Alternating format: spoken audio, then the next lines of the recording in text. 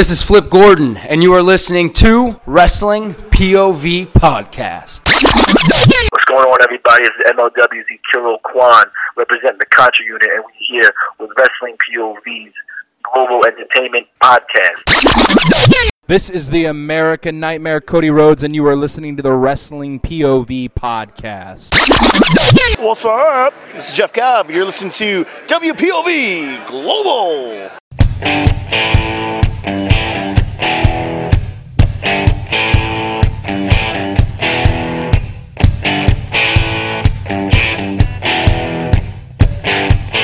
Hey there, wrestling fans. Welcome to another edition of WPOV Global. I'm one of your many hosts, and it seems like we're expanding the family. I'm the legend T. James Logan. With me, the gentleman Elio Canella and Ant the Liberated. Guys, what's going on? Salutations, gentlemen. Well, you know what?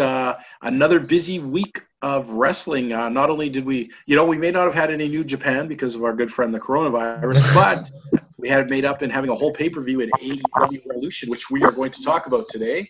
Get into it with picks we had, how we did, what we guessed, and the matches itself. There's a few things I want to talk about in there that I'm very interested to see what the two of you think about some of the things people have been saying on the outside looking in at this pay-per-view. But let's start. This week, we usually run a poll. This week we kind of run a question because, okay, I got to know, guys. I have to know. Cody Rhodes and the neck tattoo. Wow. Antoine, when you saw him come out with that on, what went through your mind? Really? That was the first word that came to mind. And looking at it, felt like the tattoo would have been better placed if it was on maybe his chest or his bicep. But the neck, not a good look. Kind of. Elliot, what did you think? No, I have to agree. Definitely not a good look. When they said like he got a new tattoo or like on his neck, I'm like, okay. I thought like maybe like a small one on Saturday. When I saw that one, I was like, what? Really? Here's the problem with tattoos, right? I mean, they're a big investment on your look, on your money, whatever. Yep. And it seems that people who do the neck tattoo route, they go the neck tattoo route. Nobody just stops at a little happy face or something. It's like they put something big and splashy on there. But I don't know. When I saw that, so many things popped in my head. My first thought is that's got to be fake. There's no way he's going to put that big ass gaudy thing on his neck for the rest of his life. That has to be fake. Then when I realized it wasn't fake,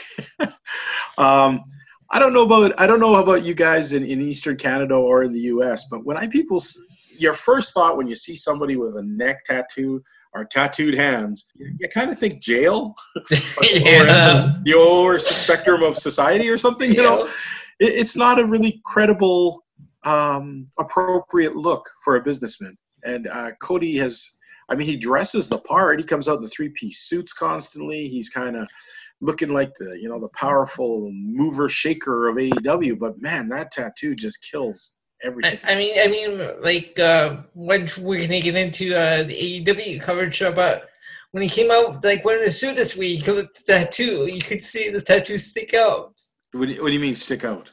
Like it just like it stood out. Like it's not a good look for him. Like he had his suit on, and you could see the tattoo right there when he was working out.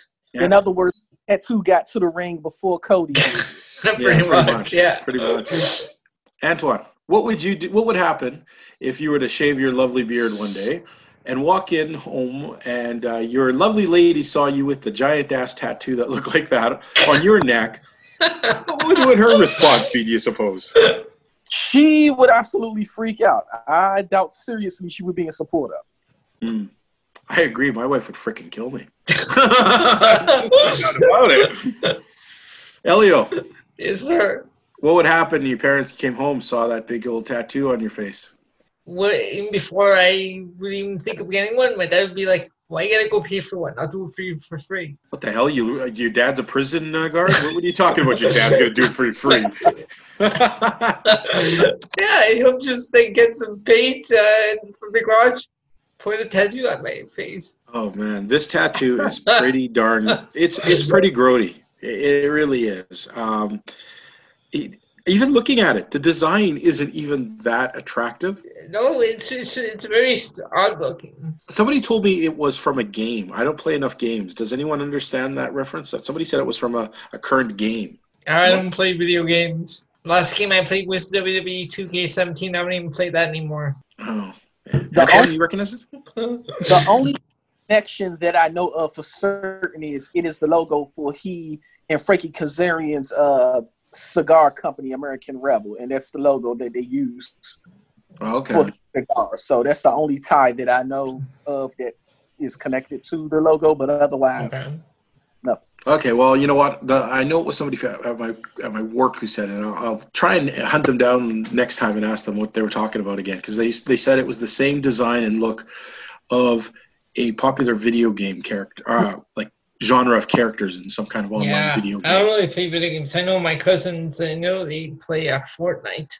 The last video game I played was a very exciting first-person game about a young plumber trying to rescue a princess from a giant ape. It had everything. It was tragedy. There were barrels. There were hammers. Was it called Super Mario?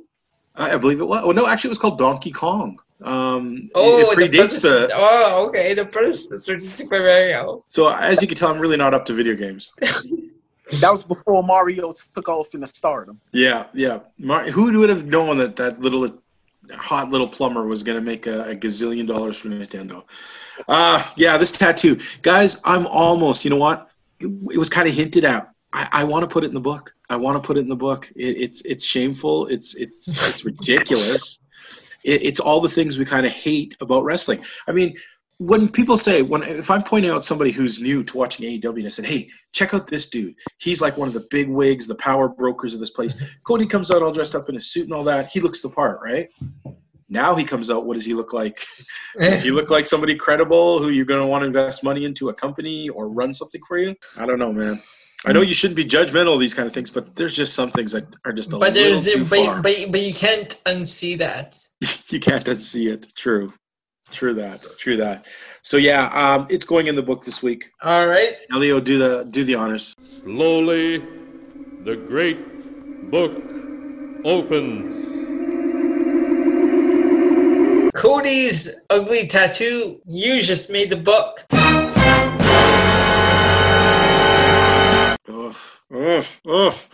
That's not the only one today. Somebody else on. No, we got another one going in. Yeah, yep. We got it. We'll talk about it when we do the AEW roundup of the week. I think you guys know. We all know what we're talking about here. I think Antoine I think you even posted a suggestion of this. He did. I was tagged in that post too. And it was sort of funny because when I saw it, I didn't get what you guys were saying until he turned his head one way and went, "Oh, what the." Yeah. Were you weed whacking and he slipped? I don't know, but we'll get to it. We'll get to it. No big title changes going around right now in the world of professional wrestling except for one. And sort of an interesting title change. I thought I would just bring it up because it has some ramifications in the indie world. PCO dropping the ROH title back to Roosh. Oh, yes, I saw that. Those results on one of the shows they had. Now, for me, I find that a very bit odd because in the first place, I thought Roosh lost the title way too soon. They took it off from way too soon. PCO was fun to have, but then they took it off PCO way too soon and put it back on Roosh. So, once again, showing what are they doing why with maybe ROH is struggling, you know? What are they doing with ROH? What's going on? Not sure. But you know what, guys? Let's talk our hot topic of the week, and this is going to be the AEW Revolution pay-per-view.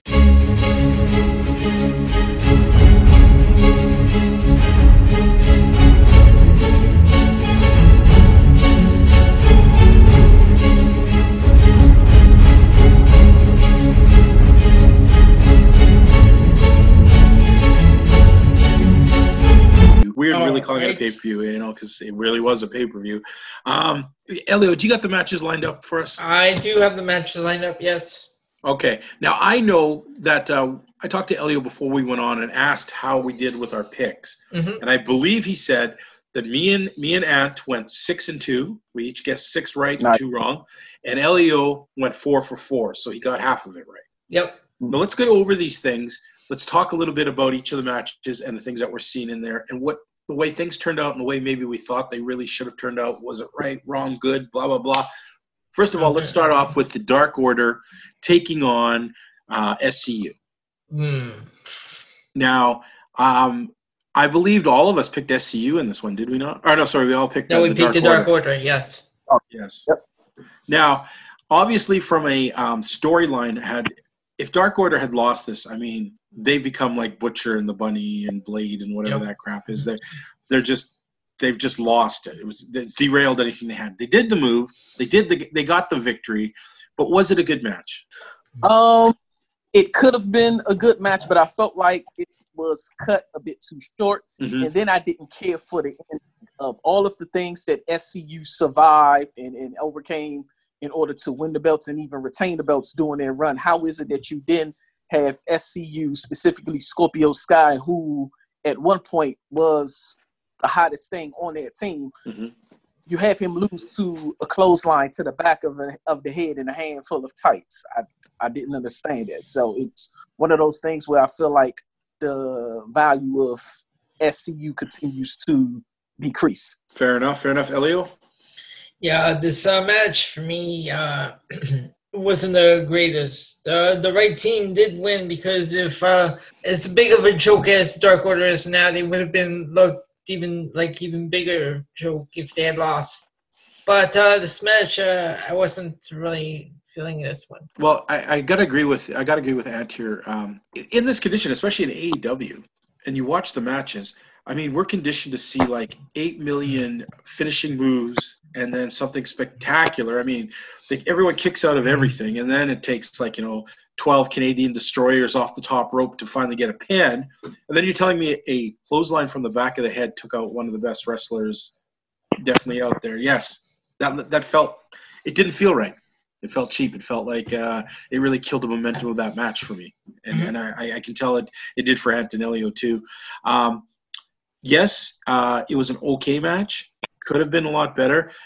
How come all of a sudden now AEW is really stretching out stories? I mean, they went from giving us shit like boom, boom, boom, boom. Here's this, here's a secret, here's this, here's a secret, to like, oh, is the turn coming? Is the turn coming? Who's the exalted one? Who's the exalted one? It's going to be like 10 years later. Like, all those guys are going to be dead. And we'll still be like, who is the exalted one? And it's kind of starting to feel a bit like that. But, okay, next match. Elio? So next match, we had Darby Allin versus Sammy Guevara. Darby Allin versus Sammy Guevara. Now, you guys both picked Darby Allin to win. Yep. I picked Sammy Guevara. And I'm sticking with my guns of why it should have won. Sammy Guevara should have won this match, okay? Only because they continued the feud on anyways. Nothing was really resolved here. A really good outing. By the way, a very solid match. However, it left that problem of, because nothing was really because Guevara didn't get the cheap win, right? Why does Darby Allin need to fight him anymore? I mean, Darby's beat him now. I mean, he should just move on to the next, inner circle guy or the next bad guy. What do you guys think, Elio? Oh, but again, I'm gonna stick with the Darby Allin, because it's like, if I'm the one who got taken out with the skateboard to the throat, my first thought upon my return is payback. Right. So I'm thinking this was their one match, his return match. So I'm thinking a blow-off match down the line. Okay, Antoine. Piggybacking on what Elio just said, because of the damage that Guevara did to Allin, Allin may feel like, just the win isn't enough. And it seems like at the end of the match, Allin was out for more retribution, but Hager made the save, and it left something to be desired, which, suggesting that this thing could go on, and there could be more. It was a plus that we could see more. Because rivalry beyond Revolution. Now, the match itself, though, let's forget the ramifications and the storyline here. Okay. What did you guys think of the match itself? The match was good. I really liked it. I definitely enjoyed the match. And if I've said it once, I'll say it again. Should AEW develop a secondary singles title, then I could definitely see those two vying for it. Okay. Yeah, I'm going to say it was a really good match. Darby Allin continues to be a very exciting wrestler. I just think if somehow Guevara had squeaked a cheap win here, it would have even driven us wanting to see Darby kick his ass harder and maybe take it to the next level in whatever, a hardcore match of some kind. I just think maybe giving Darby the win kind of just took a little bit out of the momentum of the sales of what making this a hotter feud. That's all I said. Next match, Jack Hager versus Dustin Rhodes. And Okay. what did you see on this? Well, I want to hear Ant first. Yeah. Okay, so Jack Hager and Dustin was very reminiscent of SCU and Dark Order. Okay. Could have offered more. My expectations were higher, and it just fizzled out. It was a dud to me, and I'm hoping that there will be a rematch for us to see more. I just feel like, with Hager, with his WWE pass, I was looking for something similar to that. I felt like, I don't know, maybe because this was his first legitimate match in some time, that he was in a sense watered down and was trying to get his legs back under him, but felt cheated in this one in a sense. Okay. Elio?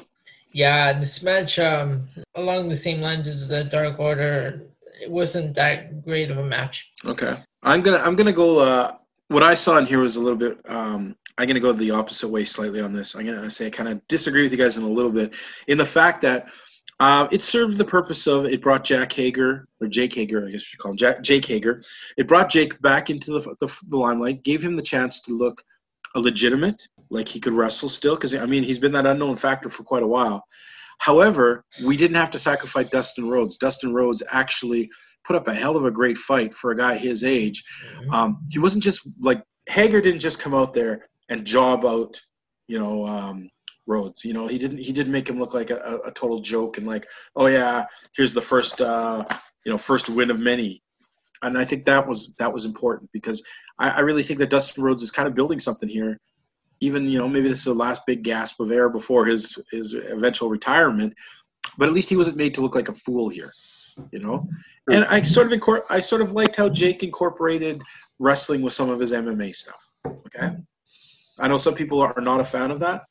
I like to sometimes stretch my imagination on the credibility of wrestling holds. So for me, that was a good thing. All right. What's the next match? Next match for the Tag Team Championships, Kenny Omega and Adam Page versus the Young Bucks. All right, Elio. This was a great match. However, I found it surprising that Omega and Page retained, and we didn't get no turn. Yes, still longer stretch on this. Ant, what did you think? Very surprised that Page and Omega retain. I'm just great match of the night without a question. To me, match of the night without a question. I'm just baffled as to why the turn is being prolonged, why they drag the process. Now, a question I've got here is a lot of people across the internet have been saying that this is like a 6-star match. Do you guys think it really was that hot of a match? Like, in your opinions, was it the super, like, one of the greatest matches of the year that we should be looking at this as the vault? I would say so. There may be some matches later on in the year that'll surpass it, but considering, we're just in the first quarter of 2020, I will place it in the vote for a match of the year consideration. All right. Elio, what do you think? Is this match of the year consideration? Yeah, I think we can place this one in the votes. Well, I'm going to 100% disagree. Agree with you guys. Whoa, okay. I'm so ready to say disagree. No, I agree with you guys. I'm also, like, I didn't get to see it live. So before I went in, there's all these people saying, greatest match ever. And I'm one of those dudes, when I hear that, I'm like ready to pick it apart. Oh, greatest match ever, huh? We'll see about that shit. Well, they also said it was a damn good match. They also said Brian Pillman Jr. versus Steve Boy Smith for the Opera Cup final was a match of the year candidate. Yeah, that was just some idiot fans. That wasn't any credible journalists. Right? But anyways. I just love how fans pick any match to be match of the year. Yeah, well, okay, you know what, Elio? Get your pen out, because we're putting this into the vault. All right, so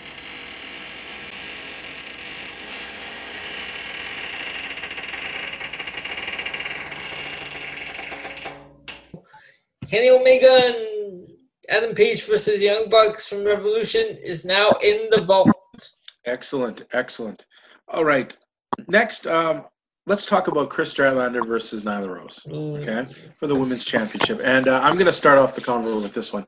I had, for a lot of reasons, I think this was the weakest part of the entire card, okay? I think everything about this match was just done terribly, okay? First of all, Chris Statlander had been suffering for a flu, and it was pretty obvious she was not on her game tonight. There was no excitement. There was no heart in this match. The placement of this match, having it after Omega and the Bucks, was like, nobody cared anymore. You know what I mean? Sometimes you can't put a championship match after a super hot match because some people will be like, oh, well, whatever. And I just still do not see Nyla Rose just doesn't deliver enough for me yet. She's supposed to be the big monster who gets slapped around. That doesn't make a lot of sense. I really think, too, that this was just such a throwaway match. It shouldn't have been. I mean, Statlander she's so damn popular that they should have built this into, when it does happen, that it was a spectacular build-up. We wanted to be behind her, whether she won or lost. We would be behind her, invest in her. Instead, she was just thrown in there kind of nimby-namby after she was no fuss has been made about her for so how long, and then they just throw her in there as if it meant nothing. So that tells the fans that Chris Statlander means nothing, and I think that's a shame. And I think one thing that took air out of this match is the fact that there was no build towards it. It was just like, okay, Chris Statlander is going to fight Nyla Rose for the championship. There was no story to build towards it. The match itself, to me, I thought was decent. I won't call it, a match of the year candidate, anything along those lines. But what makes it decent in my eyes is that it appears that Nyla Rose is, cleaning things up. She's not as botchy as she looked, when they first started to push her. You could see that Statlander wasn't her usual stuff. And one thing that really stood out was that botched top turnbuckle brain buster or suplex that she was aiming for. Now that was completely botched. But outside of that, I would say it was decent. Again, nothing to write home about, but it wasn't horrible. I've seen work. Elio? To be exact. So. Yeah, this wasn't a very good match. You could tell Chris Statlander was suffering from the flu she still had. So, and Nyla Rose, wow. All right, what's the next match we got on the next one we have is MJF versus Cody. MJF versus Cody. All right, I'm going to let Elio start this one. We had a pretty big debate about this, the three of us, who's going to win this match. Elio, I know you picked... I picked Cody. Cody, and Cody did not win. What did you think of this match? This was a good match. Of course, Cody went for the crossroads. I think he should have stopped after the second one because he went for a third one, and then MJF blocked it. So he got greedy. Came back. He got greedy. I'm like, what are you doing? Stop! You could just pin MJF right there. And it was a good match. It was an emotionally charged from MJF leaving the ring and getting involved with the fans and I guess taunting Cody and trying to take him out of his game to the involvement of Arn Anderson and Brandy and Wardlow to Cody's grief, which eventually cost him the match with the multiple crossroads. So even him allowed to use the belt to hit MJF, his weight belt, to hit MJF a few times. It was very emotionally charged, and I thought that helped, tell the story of the match. And I thought it was good for MJF to win, again, for the sake of the fact that, Cody only has one pay-per-view loss. I felt like it, this losing to MJF really doesn't hurt him. Right. Now, I picked this match for MJF to win because I don't think we want it quite to end yet, this feud. And I think this brings it to another level. This is the kind of thing where I was hoping the Darby Allin Guevara match thing would happen, where you come out of there, because now we want to see MJF get his ass beat even more. Once again, he had to take a cheap shot to get it. He took his lumps. Bloody match. Good match. Overall, I'd say a very good match. But it went the way exactly I thought it should go. And I'm looking forward to down the road when they actually have the final blow-off match for these two. By then, the amount of build-up they've been doing on this, we're all basically want to jump in there with machetes and kill MJF when he gets pinned, I think, is what they're shooting for. And I think we're getting there. We already know it's going to be a strap match. Exactly. What's the next? Next one after that is Pac versus Orange Cassidy. Freshly squeezed. Okay, you love Orange Cassidy so much, Elio. Tell me what you thought of this match. Okay, I'll go with it. I wasn't expecting much. We've seen Orange Cassidy doing his whole laid back gimmick. However, I have to say, during the early on in the show, I YouTubed some of Orange Cassidy's previous matches, so just to get an idea of what to expect. But I wasn't expecting what I got from this match, especially when he hit that DDT off the top rope. Okay. So you enjoyed the match itself? Yeah, that was a pretty good match. Of course, Pac won, but Orange Cassidy showed that he can actually do something in the ring. He can actually wrestle. And so, in your heart, is he freshly squeezed? Okay, that's a terrible question. And is he without pulp in your life? I don't know what these orange juice references are ridiculous. I'm sorry. What's going on?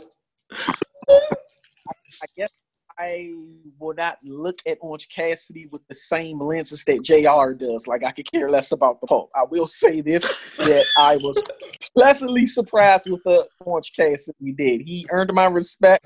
It was nice to see him do more than, and it was a smart play to have Pac actually. I could definitely see these two maybe having another match on the line, but I was pleasantly surprised with Cassidy. So, yeah, I thought it was a very good match. Well, you know what? This whole win, this match, the things we saw in there, does the one thing it needed to do. It legitimizes Orange Cassidy. Mm-hmm. Now, Cassidy can sit around and be the cocky jerk, but you do know this guy can actually back up his words, right? He has a reason to be cocky, and so that was smart. I like this match. It was fun. And yeah, it legitimized, I think this night finally legitimized Orange Cassidy. Okay? I'm never going to get used to the freshly squeezed or the pulp thing, but I at least think he's got something going on there. All right. And I guess would that take us to the main event now? That would take us to the main event, Jon Moxley versus Chris Jericho. All right. Jon Moxley versus Chris Jericho, Le Champion. And I have only one thing to say to the two of you guys. Na na na boo boo, I told you to. Na na boo boo. Na na na na na boo boo boo. Anyways, okay, now that I finished rubbing it in, yes, folks, I was the only one who picked Moxley here for this match. Everyone thought Chris Jericho was going to retain. After everything that you saw there, Antoine, was it the right move? Was it a good match? What did you get out of this? Now, keep in mind, I did say I was reluctant to pick Jericho because I felt like Moxley was white hot, and I felt like it was time for him to win. It was the right move for him to put on, for AEW to put the belt on him. And I say that because with everything that Jericho is and everything, the belt could be taken off of him, and in no way does it deplete his value as a heel. He still is the top company, and they're still going to sing "Judas on My Mind" when he enters the arena. So, I was even waving my flashlight and my phone in the air. Okay, somebody cut off Elio's mic, please. I can do that myself. Somebody cut his mic off. I'll cut my mic off. Elio, what did you think of the match? Yeah, this was a pretty good match. I really enjoyed this match, and I think it was removed the belt on Moxley. We know Jericho is going to take off again for a while, anyways, soon. So I thought it was the right move. Yeah. Well, yeah, I just think people were so behind Moxley as well. Yeah. Yeah. Moxley is just red hot popular right now. He can deliver the goods. He's a big dude. He's willing to get in there and scrap a lot. He's kind of a good figurehead. Well, this AEW NXT battle's going on. To have your champion as this cool, big, tough fight guy, kind of is cool. Yeah. So it'll be interesting to see what's going on. Now, overall, here's what we're going to rate today's pay-per-view, okay? Okay. If you guys had to sit down and I gave you a blank check and said, please fill in how much money this pay-per-view you are willing to pay for it after you've seen it, how much would you have paid for it? Elio, how much money would you have paid for this pay-per-view? And we'll go to the top price is the $50 that they were asking for in the U.S. for it. $50 US. Okay, that's the top price, 50. I would have gone maybe 35. 35, okay. At? 30. 30? Yep. I'm going to go with that. I'm almost tempted to go 25, but I'm going to go 30 because there was some good stuff on it. Yeah. The Omega Page match definitely really bolstered this up, But all in all, it was so far their best pay-per-view I think we've ever seen from them. It was a more well-rounded card than we've seen in a long time. And I'm very curious now when we go in next segment into AEW this week, how did this translate? Did we finally get a more than a B- show? Because I have not seen more than a B- show in AEW for a little while. But let's do that. Okay, folks, we're going to head right over now into our AEW report of the week. Once again, I see Ant Deliberated has put up a coverage of it and his literary point of view of the week. How do you feel? I got to ask. I ask everybody when they do this. How do you feel having to cover every week the minutia of a 2-hour show, Anton? I'm fine with it. I just see to it that I go into each show with reserve optimism. You know, I do have that hope that whatever I watch and whatever I cover will be good, but I have the understanding that it may not meet expectations. So I just have to take it, one show at a time and just go from there. Probably the best way. way. So we come off this really good pay-per-view. We open up with, and tell me if you guys don't notice the sort of slight irony here. We have Jon Moxley come out and cut a promo telling the fans how we're the new wrestling again. We're doing things differently. We're giving people what they want. We're the whole new thing, but they're doing exactly what every week of Raw opens up is pretty much the same standard promo from somebody. Yeah. Did anyone think that was just a little bit ironically funny, or is it just me? Am I just jaded as fuck, or what? I know where have I heard that before? We're gonna give fans what they want. Definitely not McMahon. He knows what you want. We'll give it to you. Ant, what do you think? I mean, it was a bit of an exaggeration, but of course AEW has a mission to project a narrative that says we are different from the norm and we are the alternative to what wrestling fans have come to know for 4 decades plus. Yeah. Do you think they are? Some ways, yes, some ways, no. Yeah, we're kind of on the fence with that too. They've talked about that a lot. It seems like for every thing that is different, there's a whole bunch of things that make it the same and kind of equate it out. So it's been a tough one. But all right, so anyways, we open up the show with one of these kind of spectacular, let's get everything involved and it'll determine what's going to happen next kind of interview. Has Chris Jericho come out with the Inner Circle and they make a bunch of threats. One thing I'll tell you guys, at least they didn't do this, because this is so tired and stale, but when somebody comes out and makes the challenge that if you don't pin me, I'm going to leave for X amount of days, that usually means you're going to lose and be gone for X amount of days. So a little bit surprising when he didn't lose and didn't have to go for X amount of days. So that was interesting. That was a bit of a twist there later on. But it was, though, despite the fact we've seen it as many times, it was a good opening, yeah? I mean, it was exciting. I like, too, how, and I hope so, but it seems sometimes they make the Inner Circle too much of jokes. They're too jokey. They're like, and then they did, Jericho was like, now they become hitmen. And they seemed a lot more serious. I mean, look at Ortiz. I mean, we've been on his case for a while with his idiotic crap. Yet he actually, this week, everything dialed back. The two of them looked like they were ready to kick somebody's face in. Mm-hmm. So we have this great thing. It was a pretty good start. Anything you guys would change on that? And anything that didn't quite ring great with that promo, or do you think it was just solid enough? No, I mean, it worked for me. I would have left everything as it. I didn't have any issue with how the show opened. Okay. All right. Elio? Yeah, I agree. I wouldn't change anything. It was I thought it was fine the way everything went. Now, the only thing I want to point out to you guys, did you notice the size of that gash on Moxley's on his eye? Above the Yep. Holy smokes, that was ugly. Yeah. And I think that probably explains what happened at the end of the card, But let's get in first, okay? Then we had I do believe we had a match of Colt Cabana joining SCU, taking on the Dark Order. Now, Elio, you just went when I said Dark Order. Tell me, what did you think of this match? Okay, like any Dark Order match, I don't. When they're in the ring, I just tune out. But for me, SCU was good. And then at the end, when Evo got on the mic, and he said, the Exalted One is not going to be happy. Like, I don't Did you? care. I don't Yeah. care. You know? Ant, what did you think of this match and the ramifications? I'm glad you brought that up, Elio, because until I actually see the Exalted One and what he's capable of, I can keep about it.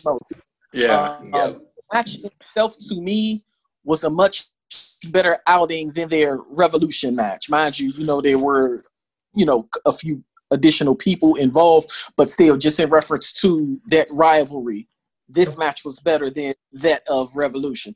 What bothers me the most about Dark Order is Reynolds and Silver. They cannot seem to decide if they want to keep the mask on or off. And I want to put their indecisive mask wearing in the book. I honestly think it deserves to go there, because you come out to the ring, you have your mask off, and then once Evil Uno starts talking, you either put the mask on once it starts talking, or when it's time to fight, okay, let's put the mask on. Are you going to be masked or unmasked? Yeah, good point. And when you had written that in your column, I started to think in my head, like, what would be the impetus behind that? Why would they do this? And the only thing in my head that makes any kind of sense is the fact that they're kind of nobodies in the general sense of most people don't know who they are. So by doing that, maybe you kind of illustrate, oh, they're kind of important. Let's put our mask on. I don't know. I'm not making an excuse for it, but I don't think. Yeah, it's just that because nobody really knows who they were before this. Unless you were the independents in the New York State area, you may be like, yeah, why do I care? And you got to want to. They've been bringing out these gimps or whatever, these guys for so long. You don't want them to get lost in the shuffle of the out of shape losers that sit down and make chairs for them, right? That's the only thing I could think of. But it was more enjoyable than the Revolution one, though. Okay, now I'm going to throw this out there, and I don't know. Anton might just say, sorry, boys, I ain't jumping on the ship with you, but I have no problem with Colt Cabana. I think he's an okay wrestler. He's not great, but he's not horrible. I've been watching him in New Japan, and he's kind of won me over a bit there with his moves. I mean, did you guys see that tremendous move near the end? I don't even know what they call it, where he looked like he had the guy on the shoulders, looked like he was going to huck him off, and instead he just, fell straight down and, nailed Would you call it the Chicago Skyline? Maybe. I don't know what they called it, but that is a pretty cool move. I got to say, though, that Superman pin thing is the doofiest crap I've seen in a long time, where he, leaps forward and pins you without, but so I don't have a problem with Colt Cabana. Overall, thought it was a pretty good match. Glad he got the win. But I can't even think of the movie. I think it was called, I don't know, I think it was called Fright Night. There was an old movie called Fright Night where there was teenagers and vampires. And at the end, there was one scene where the young nerdy kid who became the vampire is mad at the people who are winning, and he turns around and he's like, he's going to get you too. And that's what made when Uno was doing the Exalted One's going to be so bad. Some nerdy kid crying that he lost. It just takes away from any kind of cool factor that Uno could possibly ever have. He just blew all that like a whiny ass bitch by acting like that. So, okay. Big Swole. Wait, hold on. Sorry. Didn't we say? Did we decide? Oh, you want to do the book? Oh, the book. Yeah. Yes. Is it worth going in? What do you think, Elio? I'm on the fence because I'm thinking that there might be a reason. I can see the practicality reason. And Anton makes a very good point about how it's very confusing. What do you think, Elio? You're going to have to be the tiebreaker here. I'm cool with whatever way it goes. I think we get one more week. One more week? Are you cool with that, Ant? I'm cool with that. We can put him on a probationary period. Sure. Yeah. Probationary period. Okay. One more week. And then if they do it again, then we can put them in the book. Okay. If it seems goofy as shit, it hits in the book. If it seems like maybe it makes some kind of sense or serves a purpose, may not. Who knows? But if it does, maybe that will rescue them. We'll see. Maybe we should ask Evil Uno. Okay. Big Swole versus the Librarian. Oh. This was not really much of a match. I mean, for me, the worst part of this whole match, having to suffer through Britt Baker once again talking. Please muzzle this bitch. Please, because, man, she is I have a question. I have a question. Yes. When did Britt Baker and Theresa really become friends? Yeah, what's the whole the whole coffee thing? I mean, yeah, I don't get it. She went from mocking him about coffee to bringing him coffee. I know what Giovanni's doing, but he's got it. The ESP that the energy of the have right now is incredible because you're hitting every gripe that I had with this match. It's incredible how y'all now, man. It's those. Okay, Britt Baker is an attractive lady to look at, but I'm sorry. If I want to look at attractive ladies, I'll go on the internet and get it for free. I don't want to waste my time with women wrestlers who can't actually do anything. Isn't worth it for me. Britt Baker matches are painful, and her commentary is painful. Yep. I mean, did she really ask a stupid question of, is Big Swole on her driver's license? Is that her name? Like, give me a break, you idiot. This is why she's in the book. Yeah. This is why she's earning her way. If we have to put up with her for another year, she's going to end up being one of the perpetual losers and have her own chapter. Guys, okay, let's forget Britt Baker for a second. Okay. Let's go right into Big Swole versus Librarian. Ant, what do you think of this match? So my feelings on the match are it was a blessing for two reasons. Told us not to discuss Britt anymore, but that's one of the reasons why the match was because we only endured Britt for so long. And then two, I felt like the purpose of this match was to give Big Swole some legitimacy by having her on the winning end of a squash match. Okay. Elio? Yeah, I didn't have a problem with this match. I like Big Swole. The whole Librarian gimmick is just not working. It hasn't worked for a long time. I don't think it ever has worked. I already told him, put me in there. I've been in the library for 20 years. I'll be the librarian. Last thing we need is you in a unitard with stockings and, I don't know, boosty. No, we don't want to see that, buddy. Skip it. We'll keep leaving mates. I'm mistaken. I'm talking to the librarian. Now, the only problem I have with this match is I really think Big Swole needs a few more matches, maybe on Dark, or a little more experience, because there are a lot of times, if you watch, where she seemed a bit lost. How many times did they run in the ropes and she physically moved Leva Bates over a bit because she wasn't sure where she was coming from or where she was supposed to be going to. Mm-hmm. She just looked like she lost her lack of a pace. She lost her moveset. Yeah, I don't want to say choreography, but she lost what she was doing in there. Leva Bates didn't. Leva Bates did her job, took her beating, did the things, but there were a few times in there where Swole was just like lost, where she was like, oh crap, was I supposed to throw her here? Was I supposed to grab her here? Her finishing maneuver looked so awkward, like she grabbed it and was like, am I supposed to be doing this now? Oh yes, I am. Wait, no, yeah, okay. You know what? You're doing all that while you're holding somebody, all that emotion comes out. You can tell that you're not 100% sure. And she's big. She's athletic. She's got this cool look. And I think if she just gets a little more confidence and a little bit more her timing down, it's going to be remarkably better, because this should have been a straight-up squash match, but instead it did kind of expose slightly Swole's greenness.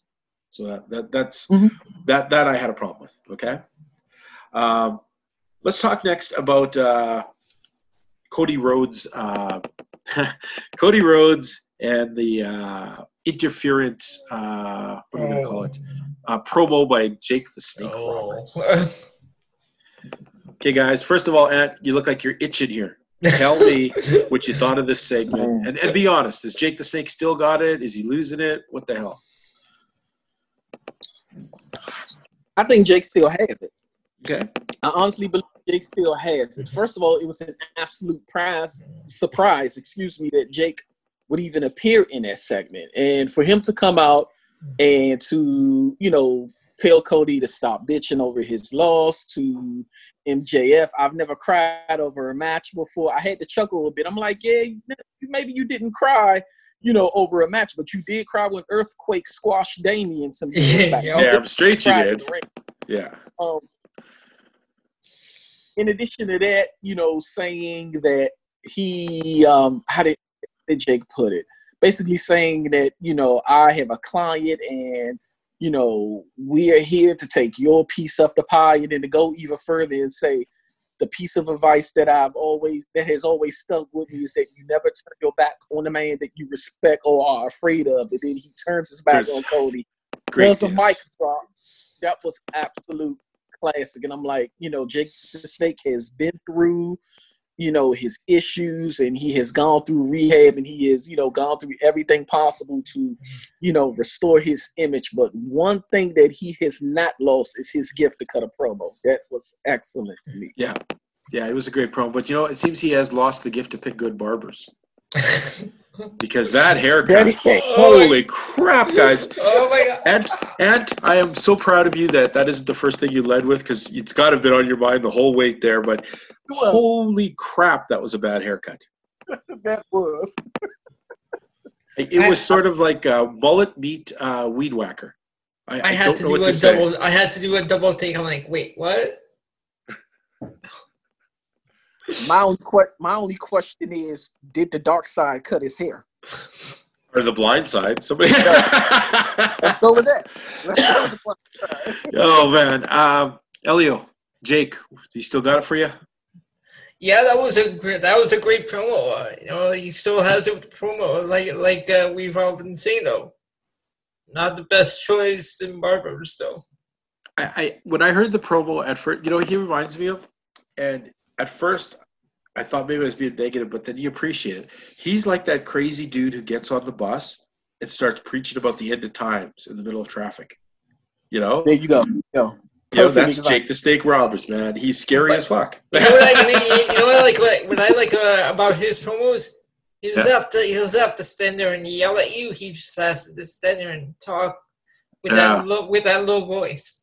I kind of miss the non-screaming promos. There's so much of that. Ugh. And you just sit there and you listen to every word he says. Yeah. All right. Well, you know what? We've agreed the haircut. Antoine, you threw up vote number 1 that this haircut go into the book. I'm going to say number 2, yes. I give my vote. Or is it a unanimous? Is that haircut going into the book, Elio? Yes. All right, Elio, do the honors, buddy. Slowly, the great book opens. All right, Jake's scary look. You just made the book.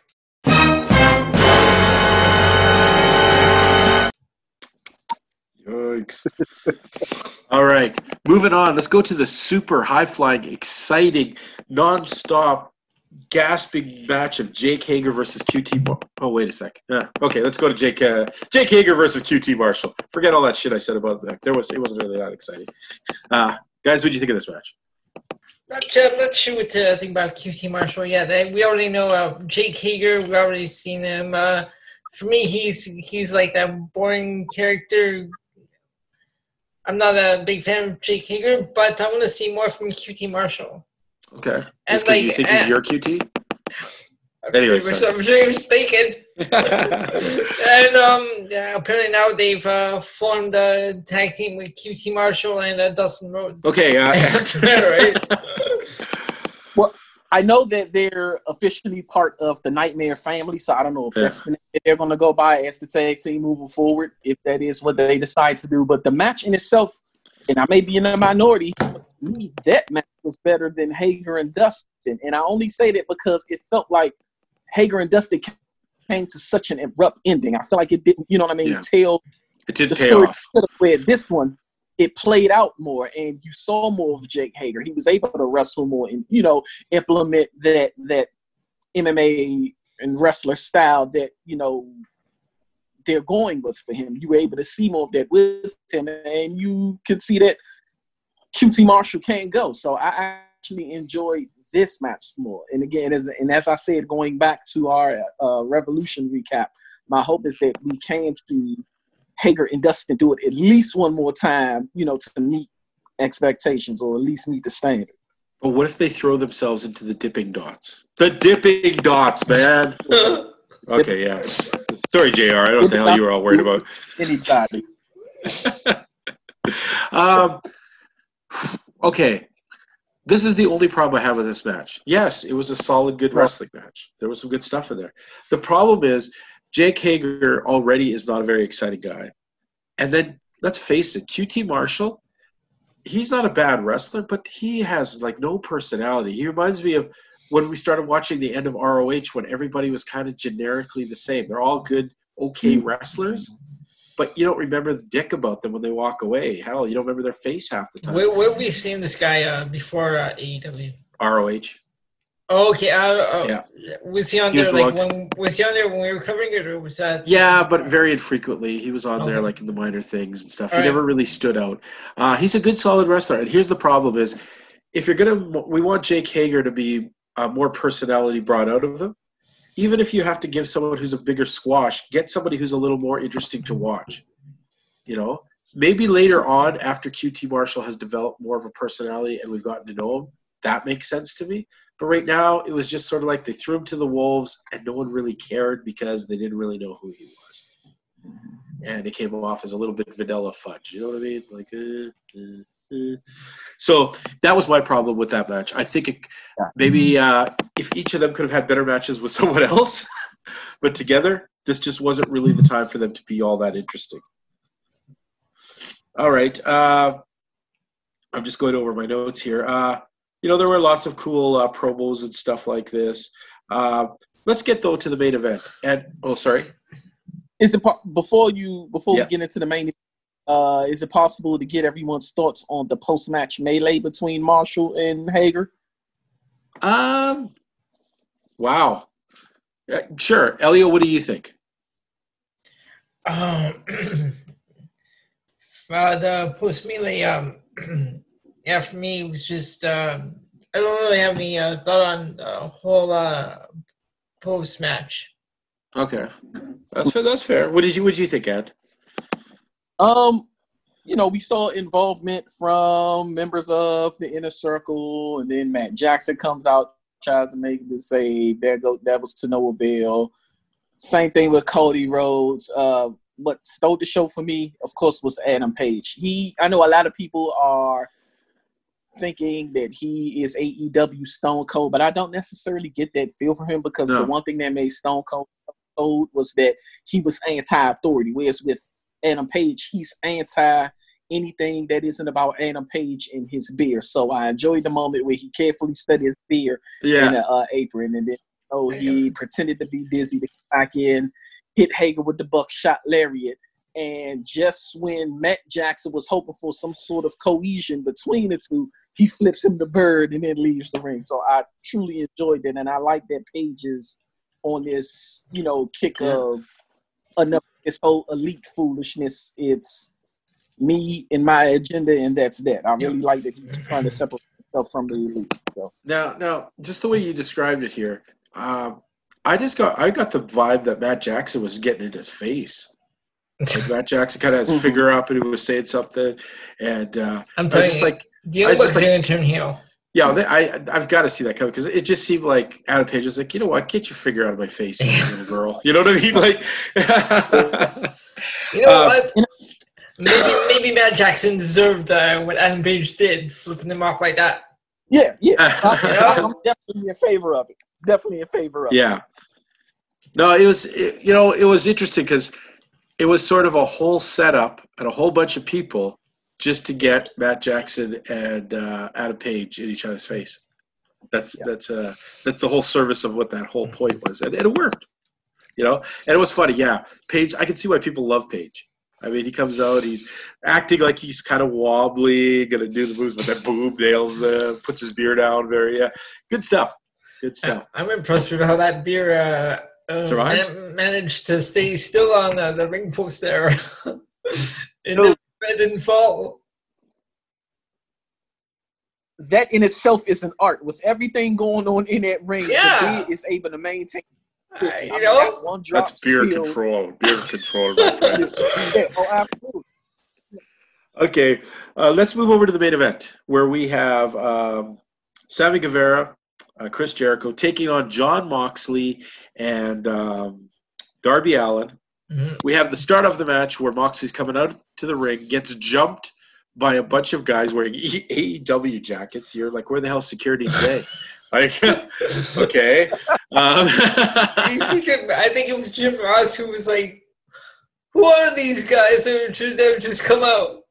And it's a good thing they had a cameraman with them to take them backstage to show us who they were. Yeah. Thankfully, no dipping dots were sacrificed this time around. Thank God, the poor dipping dots. My God, man, the dipping dots. They are freshly squeezed dipping. Oh no, wait, that's two of them together. Wow, Darby Allin definitely shows you that this dude is like, he's arrived. I mean, he held really well in this match. He kept going. That coffin drop is the most ridiculous move in the world. Yeah. You really have to put a lot of faith in people to jump off backwards off the top rope and hope that you land. I don't know how he does that, man. I don't know. I think for me, you'd see a stream of pee as I was falling back out of fright. You know, like, I peed myself because I hope I don't die. Credit to you, Darby. One thing I did notice, though, and in my math, in my head, I did notice the whole Moxley gets taken out and doesn't have to do anything in the entire match. Mm-hmm. Yet he has such a great big wound on his forehead. And I'd heard some stuff where they talked about that. He felt like the next day when he had, or that night after when they did like the press scrum and they were asking him about the blood and stuff. And he said that he took a vicious bump into the steel ring. And he said he's pretty sure he got slightly concussed. Oh, okay. And so I get why it was probably the smartest move is to take him out the beginning of the match so he doesn't really have to do anything. Mm-hmm. You know, give him a little beat down in the back, and then, you know, he doesn't have to worry about hurting his head, doing anything like that, and then come out at the end to do the, you know, spectacular, to take another terrible move, I guess. But what do you guys think of the match overall? And what was going through your mind watching Darby Allin taking these two guys on? So throughout the match, I thought it was very well played, very well organized and structured. I felt like it was a double-edged sword. The purpose of the match was to elevate Darby Allin's star power and to solidify the Inner Circle as these hitmen that they're aiming to be. And my hope is moving forward, they will maintain that momentum as hitmen. And then it's an added bonus or plus knowing that, given the information that you just gave to us in reference to Moxley possibly suffering a concussion, that you want to be as safe with him as possible, you know, project one thing on camera, but having a hidden agenda in mind, knowing that you want to protect your champion. So very well played. Elio? Yep, very, very good. Darby Allin, I think he did great on his own. When he was locked in that Walls of Jericho, I don't know how he survived that time in that Walls of Jericho, but I think he did really well in this match. Okay, you know, you just made me remember something. Antoine, do you have a brother? I don't. Oh, you don't? Okay, but Elio, you do, right? I have two. Okay. The best meme I've ever seen this week had somebody being put in the Walls of Jericho, and the meme said, if your brother's never put you into a Walls of Jericho, is he even really your brother? No, my brother's put me in the figure. No, my brother's put me in the figure 4 leg lock. I used to put all my friends in the figure 4 leg lock when I was like a preteen, and they all learned how much that hurts. Sorry. Or sharp. Yeah, sharpshooter. Yeah, we're Canadians. We got to do. No, let's dispel that myth. You've brought up a myth, okay, Antoine? Canadian boys do not use the sharpshooter. That was never a thing for us. We all worship Bret Hart. We all thought that was his move, but none of us did that. It was always the figure 4 or the Walls of Jericho, or the two moves that Canadian boys put on each other. So I know people think that it must be because Bret Hart. Yeah. You know, I mean, we made the assumption about cowboy hats last week. You dismissed it. Now we'll dismiss the sharpshooter thing. And there's a reason for that too. Oh. Yes? Okay. The reason is this. I was about to say speak. Mm-hmm. Okay, the reason is this is because us Canadians always act so polite, especially even wrestlers. It's kind of sacrilege to use the sharpshooter in a match unless you are connected to the Harts, been trained by the Harts, or friends with the Harts. Other than that, we stay away from that because it's kind of like, I'm not, that ain't shouldn't be, you know what I mean? We just stay away from it unless you're part of that clan. Now, unfortunately, living in Western Canada, I see tons of wrestlers trained by the Harts, and every now and then we'll see that, but you'd never see it from just anybody throwing on a sharpshooter. It's weird. Okay, so Gotcha. let's look over today's thing. Elio, and guys, what is our grade on our report card for this week's shows? A plus being 100%, F being a fail. Where does this card, today's card, fall for this week's episode? I'll start off with Ant. You guys may consider me a bit generous.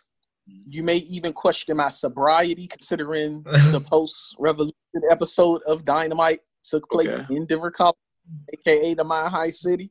But this show got an A- from me. Ooh, that's a strong one. Okay. Elio, what were you giving the show this week? I'm going to go with the B on this one. Okay. I'm going to give it a B also.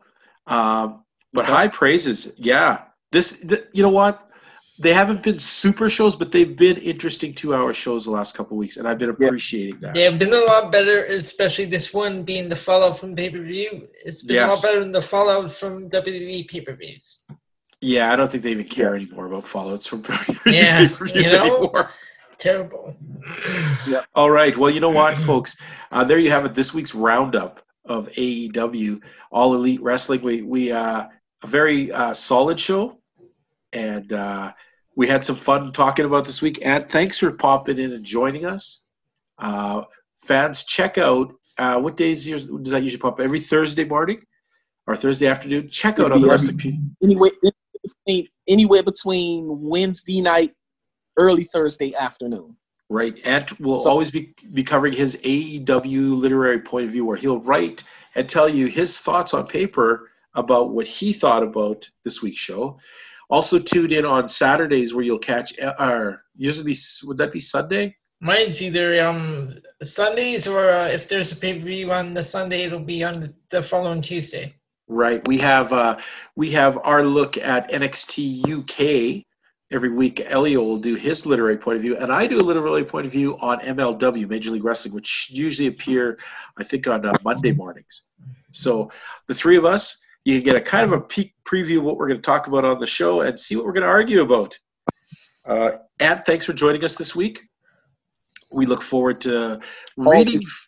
We look forward to reading what you got to print next week, and then hashing it out here some more. So have yourself a great week, buddy.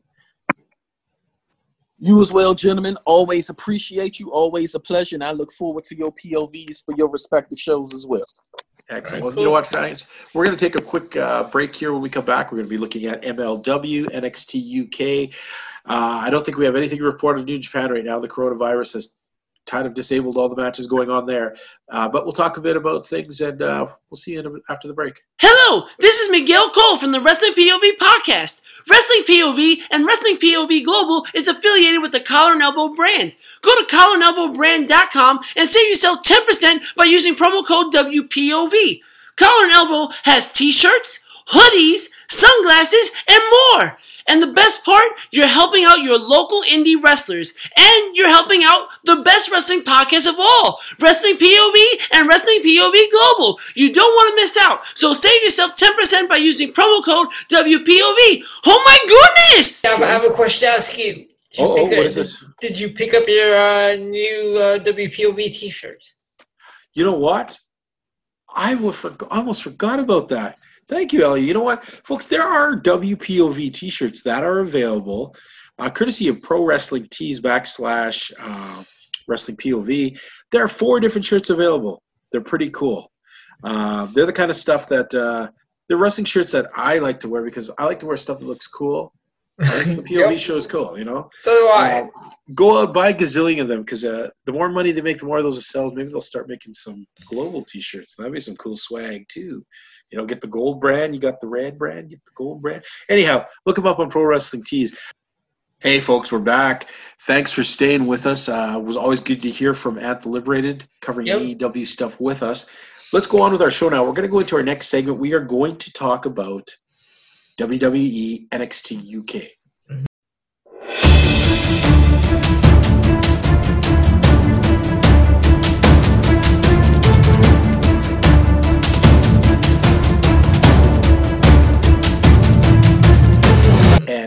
as always, a fun, exciting show.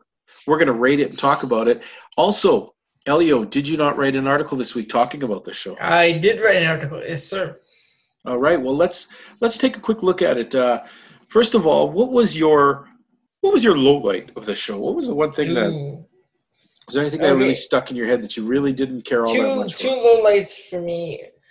Number one was the Hunt versus Grizzled Young Veterans. Now, when I went in, I was like, okay, this could be a good match. But then I went back and rewatched it. I wasn't really feeling it. It was like a clash of two different styles.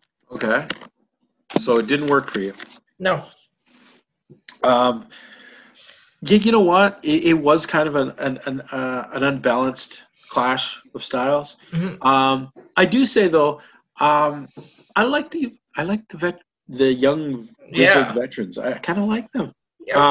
They're dicks. They're doing what they're supposed to do. What are they doing? What are they doing to us? They're turning us. All these guys are turning us. They're a good, solid team, and they can really wrestle well. Yeah. The Hunt kind of exposed this week. Mm-hmm. You know, they kind of look like the jobbers we still thought they were before. So hopefully that's just a glitch in the matrix, and they can get back on track. For me, kind of a low light here was A-Kid versus Brian Kendrick. Yeah, I have that as a low light as well. A-Kid, I don't know. There's just no charisma personality there. He needs to throw out ice cream cones. Because that guy's vanilla. He is vanilla. Man, not even a good vanilla. We're not even talking Madagascar and French vanilla. He is just plain up. You know when they make ice cream with antifreeze and shit like that? He's plain up boring vanilla. It wasn't a very good match. I didn't like it. He's got some good moves, and Kendrick's an okay wrestler for what he is, but man, A-Kid needs to develop some personality or something, but it's lacking harsh. And yeah, kind of one of my lowlights there. Also, still not sold on Dave Mastiff. Hopefully next week's match with him and Malta. Him and Malta will have a great match, but I still kind of see Dave Mastiff as just kind of a short, fat man. We'll see where that goes. Highlights of the night. What was your highlight? Okay, I can't believe I'm going to say this, but Cassius Ohno versus Jack Stars. Going in, I wouldn't believe it, but Jack Stars is really. And I told you to go. I told you to watch this match because he actually did something against Cassius Ohno, and we're not the biggest Cassius Ohno fans, but I didn't really mind him that much this week. Yeah, he was tolerable. You know, it's like the old Chris Hero of old. Yeah, it was a pretty solid match, and also, of course, I'd have to say the other big solid match had to be definitely thumbs up was Kaylee Ray defending against Toni Storm in an I Quit match. Man, the crowd was hot for this. They were yelling, they were chanting for tables and stuff. Yeah. Mm-hmm. I got to tell you, Toni Storm has got quite the booty going on. She really does. What she wears just doesn't quite fit so much. But Kaylee Ray, I've always been a little bit harsh on Kaylee Ray. I'm going to say she really upped her game a little bit. She really had the evil factor going on here. Yep. And I know you mentioned this to me too, and you can see it coming as a Piper Niven, Toni Storm. I say NXT TakeOver Dublin. Okay. There's still time to build it. Now, a smart move. It was like an I Quit match. Kaylee Ray gets her hands on some tapes Toni Storm's hands together, and then just sort of beats her until, they stop the match because it looks like she's going to kill her. Piper Niven comes out and pretty much tries to, interject slightly into this match. That's why she was yelling for Toni Storm to just give up. Yeah. So, good match, though. Really forwarded these characters, really put forward the importance of Kaylee Ray in the Women's Championship. So I really did enjoy that. How would you give this week's show, buddy? I'm going to go with a solid B on this one. Yeah, I'm going to have to go with a solid B also. Very good match. Very good stuff on there.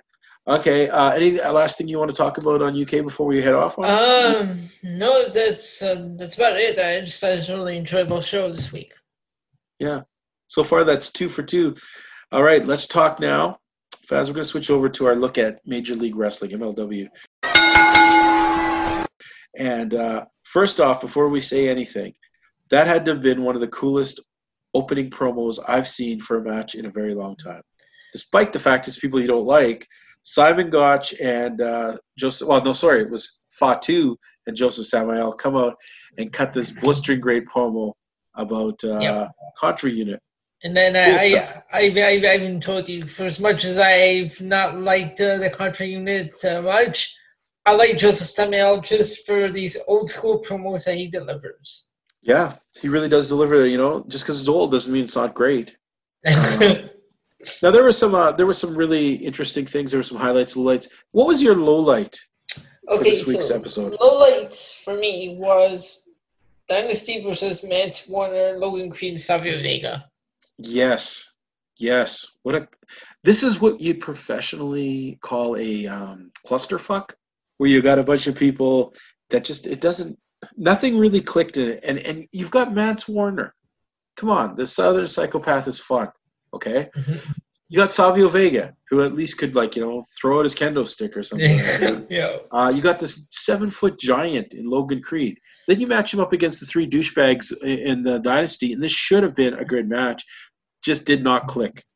Well, it's because from the start of the show, they introduced Mance, but instead you get Dynasty, then Conan comes out, then Mance Warner comes out, one after another. It's like, what's going on? So staged, yeah. It was like a high school stage play. Everyone had to introduce everyone to get on stage. I was ready to walk up the ramp and look backstage to see if they were all lined up behind a curtain. Yeah. Yeah, they probably were all watching. Anyways, this match just didn't work, and it should have, so that's kind of sad. Highlight of the night. Highlight of the night. For me, of course, the Contra promo that I said that we just spoke about, and Senshin Laredo Kid versus Injustice. Oh my God! This is the second week that we've liked Injustice. What the hell is going on? Let's face it, Injustice are a talented team, and very good matchup. Zenshi, I'm glad they're finally letting this guy do a little something, because let's face it, he's a really exciting, interesting contender. He's got the goods. Laredo Kid, I don't know very much about. I don't know if we'll see him much. The luchadors tend to get cycled in and out pretty quick, but very solid match. I'm gonna have to agree that was one of the top matches. Now we'll of course talk really quickly about the main event, which kind of fell in between for me. I don't know where it went on the scale for you, but for me, Elio, it was sort of in between. The parks, LA Park, Los Angeles Park, and his son, Hio de Los Angeles Park, taking on the Contra Unit of Joseph Samael and Simon Gotch. And there were times in this match that were very exciting, but there were also times in this match where it really dragged. And that was my problem with it. And then there were lots of things that made no sense, like logic things that threw me off. And then even production things. Like I was talking about Elliot this, but if you watch near the end of the match, you'll see a sequence of events happen where they have Samael trapped in the ring, and Hio goes to the top rope and then turns around and jumps towards the crowd. Okay? And in my head, well, first of all, the announcers say, oh my goodness, he's jumping on the Lumberjacks. And this pathetically bad call made me think, what the fuck's going on? Why on earth would he jump on them? It took me right out of all the logic of the match right away until they showed a replay angle and you saw, yes, he happened to be jumping towards the Lumberjacks, but only because he was taking out Simon Gotch, and that the stupid the announcers really blew that spot by not pointing that out. So, go ahead. No, I was just this match just fell flat for me. It wasn't as great as it could have been. Yeah, I'm gonna give it that. So, overall, how would you rate this week's? This week, I'm gonna go with the C on this one. C? I'm gonna go with a B- because I think that the main event was only half-assed. The six-man match at the beginning was terrible. And the middle match was pretty good. So that's going to even out to be a B- for me. I say I kind of don't mind Injustice's promos, like when they with the camera they've become pretty entertaining, the promos. They have become entertaining little shit heels, that's for sure. Yeah. They have the chicken shit heel, and it works, and it's fun. So we got to think. So I'm thinking now, if I read back, we seem to be in a bit of a dilemma here. We have AEW scoring Bs between us, and we have NXT UK scoring Bs between us. And this is where I'm going to pull Antoine's vote, which was an A-, I believe. Yep. And I'm going to give the edge 2 points this week to AEW because he broke the stalemate for us. He gave such a good review for higher than what we said that we're going to give AEW the 2 points this week. UK is going to get the 1 point, and MLW is going to get the goose egg this week. So 2 to AEW, 1 to NXT UK, and 0 for MLW. That is correct. You, sir, are correct, sir. So that puts us NXT UK at 12, MLW at 7, and AEW at 6. Wow. Well, it's a start. It's a start. So, folks, yeah, we've had a pretty good time. I can't think of anything else too much we can go into this week, but been a pretty good week of wrestling. MLW has some really great flashes of brilliance in it this week and some lowlights. And keep in mind that we have a sister show called Wrestling POV. It's hosted by 4 hosts. It's all about different points of views. There's a point of view from an ex-wrestler. There's a point of view from a super fan. There's a point of view from a woman and a point of view from a puppet. Yes, I just said puppet. I'm not drunk, okay? I did say puppet. Tune in to the hilarity of this as they cover everything except NXT UK, everything WWE related. You can find these guys on the same networks that you find us on, which include iHeartRadio, Podbean, iTunes, and Spotify. And if you want to get a hold of any of us, you can reach us at Wrestling POV Podcast on Facebook, Wrestling POV 1 on Instagram, and Wrestling POV on Twitter. Wow. So, you know what? We've had a great time today. I want to thank all of you for tuning in all across the world. We want to send out our love and our thanks. We look forward to hearing any kind of mail or any kind of things that you guys want to talk to us about the show. Please drop us a line. Elio told you all the wonderful places you can get a hold of us. Tonight, I want to send out my special greetings out to the people of Japan. So, konnichiwa, and have yourselves a great day. You guys have supported us, and we'd like to hear everything all Japanese related going on in the world of wrestling. So please send that in and tell us. And everyone else in the world, all the people joining in from North America, South America, all the continents, and yes, we're not going to forget the penguins down in South in the Antarctica. You love those penguins. Those penguins. Hey, we got Tasmanian devils and kangaroos trying to get a hold of us out of Australia. So it's been quite the thing. So fans, please tune in next week. We've enjoyed everything talking to you guys. Love you. Elio, say goodnight to the good people. All right, fans. We will talk to you all next week.